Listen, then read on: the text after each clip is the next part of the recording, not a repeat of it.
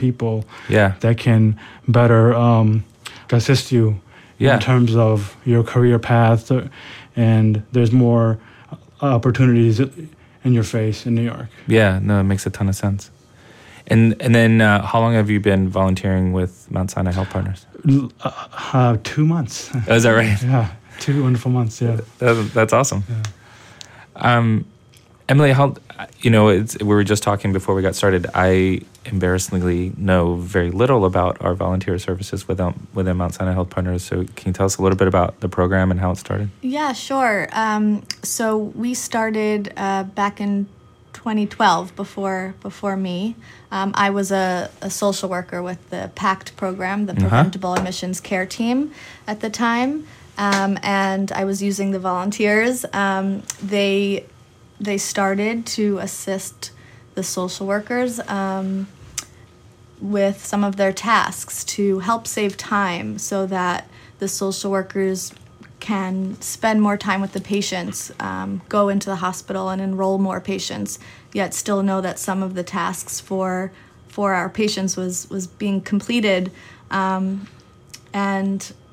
And it was a great resource. And a few years later, I joined, and now I'm the program coordinator. Yeah.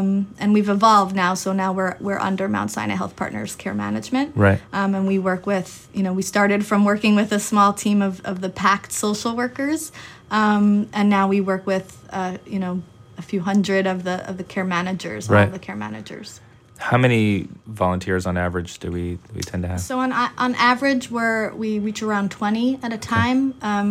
Not all come in at once. Yeah, but, of course. Everyone has their own schedule, so they can come in between 9 to 5 and choose, what time of day works for them. So we have about 10 that come in at a time. Yeah. Yeah. How do the volunteers find us? And SM, I'll ask you the same question here in a minute about how you found us specifically, but in general, how do they? So in general, we're on the Mount Sinai website. That we're one of the volunteer programs. So there is a volunteer department that we are under that connects people who are interested in volunteering depending on their interests. And so we're one of those programs. If you are interested in social work, care management, healthcare administration, we're a good program to come to and volunteer. But we also have some bulletins out at some local universities for students that are, in school and they're looking to volunteer and learn about the hospital. They can go through their school as well. Yeah, that's awesome. So, SM, how did you find us? Yeah, so I joined a group called Achilles International, and basically what the group does is it's a running group for people with all disabilities, from traumatic brain injury to people like me who are legally blind, to people who are blind, and also people in the military who are that are war veterans. So I joined the New York chapter because they have more than one chapter, and the goal of Achilles is to empower disabled athletes to participate in mainstream sports. A social worker actually told me about Achilles, because I needed a place to meet people and socialize, because, like my first year of New York was, I was by myself. I was, I couldn't make friends. Yeah. It was hard to make friends. So my social was like, hey, there's a group called Achilles International that does, that runs. And I wasn't, and that was around 2013. And at that time I wasn't a runner. I just, I ran treadmill, and that was it. And why would I, join a group, where a bunch of New Yorkers tell me what to, what to do. And so I had a lot of, I guess, misconceptions about it. Sure. So my first day, I joined, and it, it worked out perfectly. But the way I started here, I went to Hunter College on the Upper East Side, and I have 1 year left, but I had to stop going because I had difficult balancing, life, because I have a daughter who's 3.5 years old. Okay. So I went to my counselor, and I thought, hey, maybe I'll volunteer somewhere and see how social work works, and then I'll see, and then I'll go from there. And so I reached out to some volunteers at Achilles. Mm-hmm. So I met my marathon guide from last year, whose name is Kevin Fittinghoff, and he actually referred me here to volunteer here, and I was a bit nervous about, but then I was nervous to join Achilles as well. So that's how I got here, and then I came here, and then I met Emily and the whole staff, whole staff here. It sounds like you've had lots of experience kind of meeting your fears, it seems like. Yeah, it's funny because I volunteer here, but then when I go to the running group at Achilles, I'm being guided by volunteers. Sure. So it's like, you're paying it back, if you will. Yeah, so I'm seeing both perspectives of how important volunteering is. Yeah, absolutely. Can Can we spend a little time talking about your accomplishments? So you said you weren't a runner in 2013, I think you said, right? Yeah, so my first day of Achilles, I joined for the social component. So I joined, and, normally what we do is we just, meet up on East 90th Street and Fifth Avenue on Tuesday evenings around 6 and Saturday mornings around 10. My first run, it is a running group. So, and, people have different paces. So some people walk, so, some people run different paces. Mm-hmm. And my first day, I just thought, hey, I never was, as a kid, I was never involved in sports. So I actually took it. So I actually thought, hey, that this might be a great way to, 1, stay in shape, and then 2, meet people, and then 3, I actually,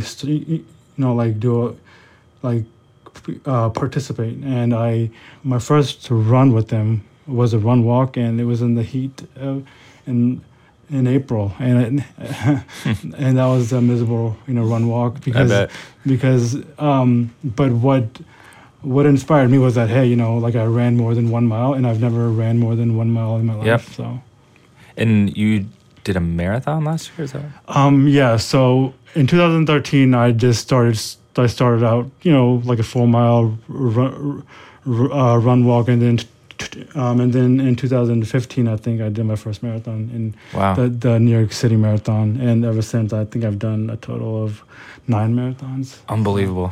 Thank you. Yeah, there's so many people that don't have visual impairment, don't have any impairment, and still the thought of doing 1 marathon is pretty overwhelming. So it's amazing on all levels, regardless your disability, no disability. It's pretty amazing to do what you've done. It's funny because it took me multiple marathons to appreciate how fun a 5K is. I'm a runner, and you're totally right. Yeah, absolutely. And so, the first 2 years, I was very competitive. I just was, I was never in organized sports, so I was very competitive. I went from 5K, 10K to triathlon, sprint triathlon, half Ironman, then all the way to the full Ironman, and when I completed the full Ironman at Lake Placid, wow, my daughter. So not even just a marathon; you're done an Ironman. That's ridiculous. And then I realized, hey, I have to do races not to prove other people wrong, but to prove to test my own limits. And when I completed Lake Placid, my daughter was 6, and that's when I realized that running kind of it seeps into your life because it makes you a better parent. Because life is an endurance sport. So so my daughter is 3.5, so she's up at 2 a.m. It requires a lot of endurance. So that's for sure. And you have to have so it's not about the speed, but the stamina and strength. So that's pretty amazing. Emily, what sort of things do the volunteers do? You said helping the social workers do things, but do they sometimes call patients and things like that too? They do sometimes call patients. A lot of the work is those tasks that take the most time. So researching. A lot of our patients are looking for new providers that are a network, that are close to their homes. So there's a list of factors that they're looking for, and so a social worker will ask a volunteer, can you look for specific cardiologist within this zip code in Brooklyn that is in network, and it can take some time. And not only are the volunteers researching, but they're calling to confirm as well. And so we have that double check system that the social worker can feel confident. We also, the volunteers are calling insurance companies quite often, as Sim can attest, to find out, benefits and is this wheelchair covered by this patient's insurance, tasks that you're on hold for quite a long time sometimes when you're calling insurance companies. And we'd rather have the social workers and the care managers use their degrees, to their fullest, and not sit on hold, but work with the patients that are more risk, higher risk of admitting to the hospital and going, readmitting. So they're on the phone quite a lot. They're researching mental health providers. They're researching support groups. One care manager told me she can say yes now to her patients all the time because we have the volunteers to do that research or to call that physical therapist that isn't picking up. Yeah. And so the volunteers are an extended arm of the social workers, of the care managers. They're an invaluable resource. Yeah, no, it sounds like it. And I meet a lot of pop health leaders in a lot of different settings. I've never, ever heard of anyone having a team of volunteers like you, Wissim, and others working with the team this way, which is just pretty awesome. This is, I guess, a question for both of you. Do you think the average volunteer really... I think when most people think of volunteering, they think of... I'm old enough to remember sort of the candy stripe model where the volunteers would wear the red and white smocks and stuff. But even in the hospital, more like greeters or transport or things like that. This is a little different. And do you think that the volunteers understand like our bigger goals in terms of pop health and what we're trying to do to improve the quality and outcomes? Yeah, exactly. I mean, I think that's sometimes why people don't know of of our volunteer program is because we're not the greeters. We're not out there wearing the red coats. We're not seen. So we're behind the scenes.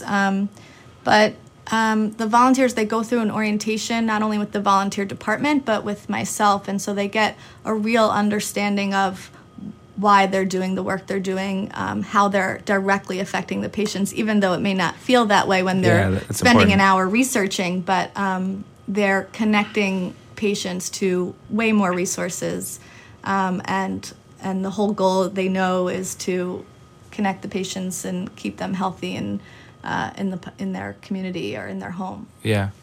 What are your thoughts? Yeah, that was actually one thing. So we prepared for this podcast. So Emily and I, and that was actually one thing we focused on was and correct me if I'm wrong, but like sometimes volunteers don't realize how much they're contributing to society, and it happens in in all aspects of life. But think of like how many thousands of people know about Mount Sinai, and sometimes it's like the word volunteer has a negative connotation, but here, like at Mount Sinai, it's a lot of work. It's like calling insurance companies and being on the phone for 2 hours. I've ran many marathons, but it's not like sometimes I feel like it's another endurance race. Yeah, it's another endurance sport. It's just like how did I get through that phone call? Right. No, I'm sure.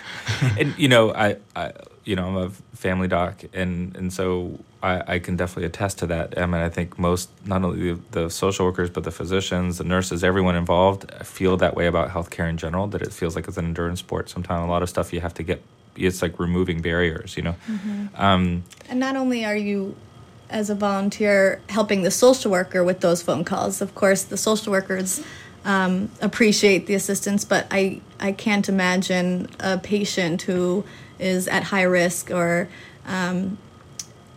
recently out of the hospital in a vulnerable position that they can even think of making that phone call that is going to take 2 hours just to find out if their insurance is covering a medication or something that they require when they're home from the hospital. Yeah, because also to transition back, to transition into New York life, I myself saw a social worker as well. Mm-hmm. So I was the product of a social worker who helped me a lot, transitioning from A to B.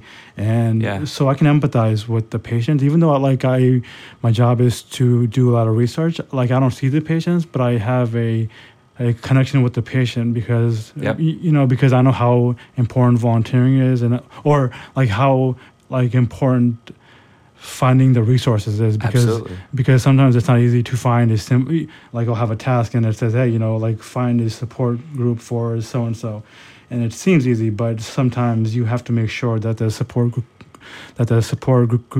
is active, what time they meet, and it's it's not easy to just walk in to a new place and just say, hey, I'm here for this support group. So that's actually my favorite part of the job is is finding support groups for mothers and people with chronic illnesses, you know. Yeah. And the reason I like doing that and I can empathize and I can connect with the patient is that because even though Achilles is a running group, it like I treated it like a support. Yeah, it sounds like it. Yeah, absolutely.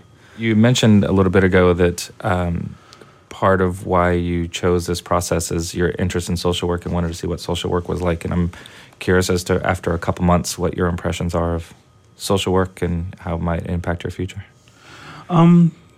So like in my 2 months here, like it's worked out perfectly because I'm fully accommodated. So if I'm fully accommodated, then I'm allowed to perform at the highest point. Right. And it's like and my, like I've done jobs in retail where like I wasn't fully accommodated. So like I was like I've worked at warehouses where like it was a bunch of heavy lifting, and it required more technique than vision. I like the benefit of this is that like this is like the first real job where I have a chance to prove myself and have upward mobility, and it's the same thing with running. I know the reason I bring up the Achilles running is because there's parallels between both Mount Sinai and Achilles because they both like have led me to something positive.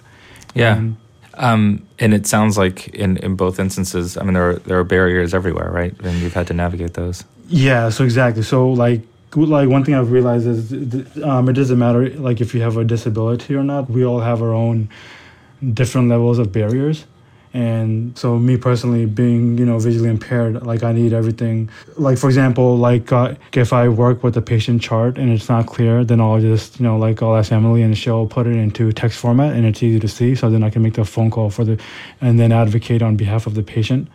And that helps me help the patient. And absolutely. And that's probably my favorite, part about it here is that no one is afraid to, no one is afraid to help me in terms of accommodations, and it sounds, personally speaking, like it's not like having someone that shows empathy and is willing to help you, like perform your task to the best of your abilities is, like it's not easy to find people who want to support you and accommodate you.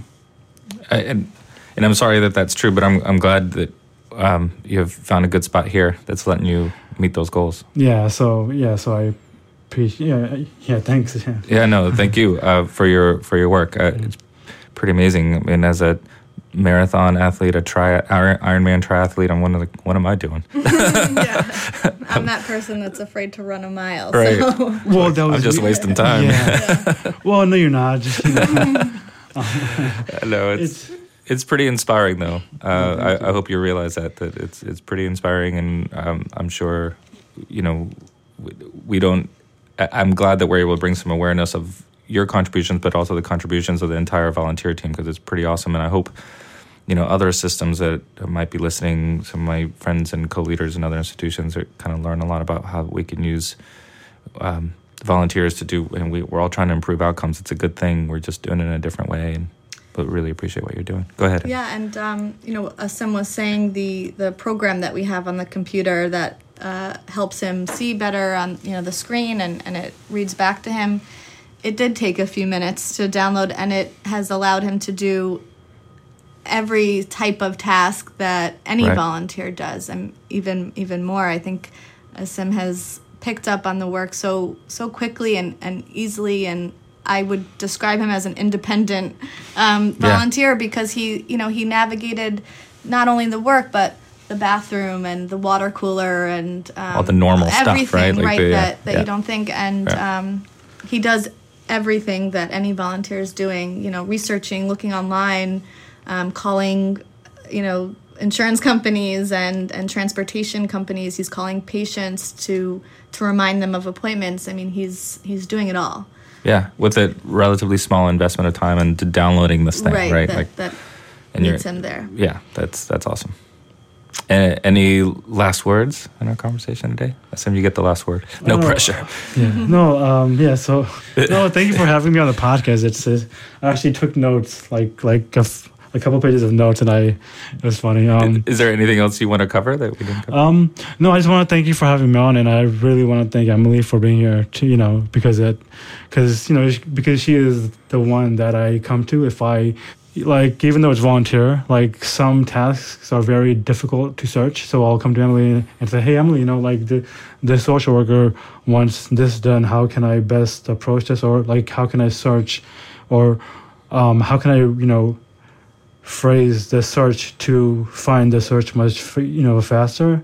And Emily just like she tells me in like 2 seconds. I'm like, how do you do that? But then I forget that she's a social worker herself. Right, exactly. It helps to learn from someone that knows business. Yeah.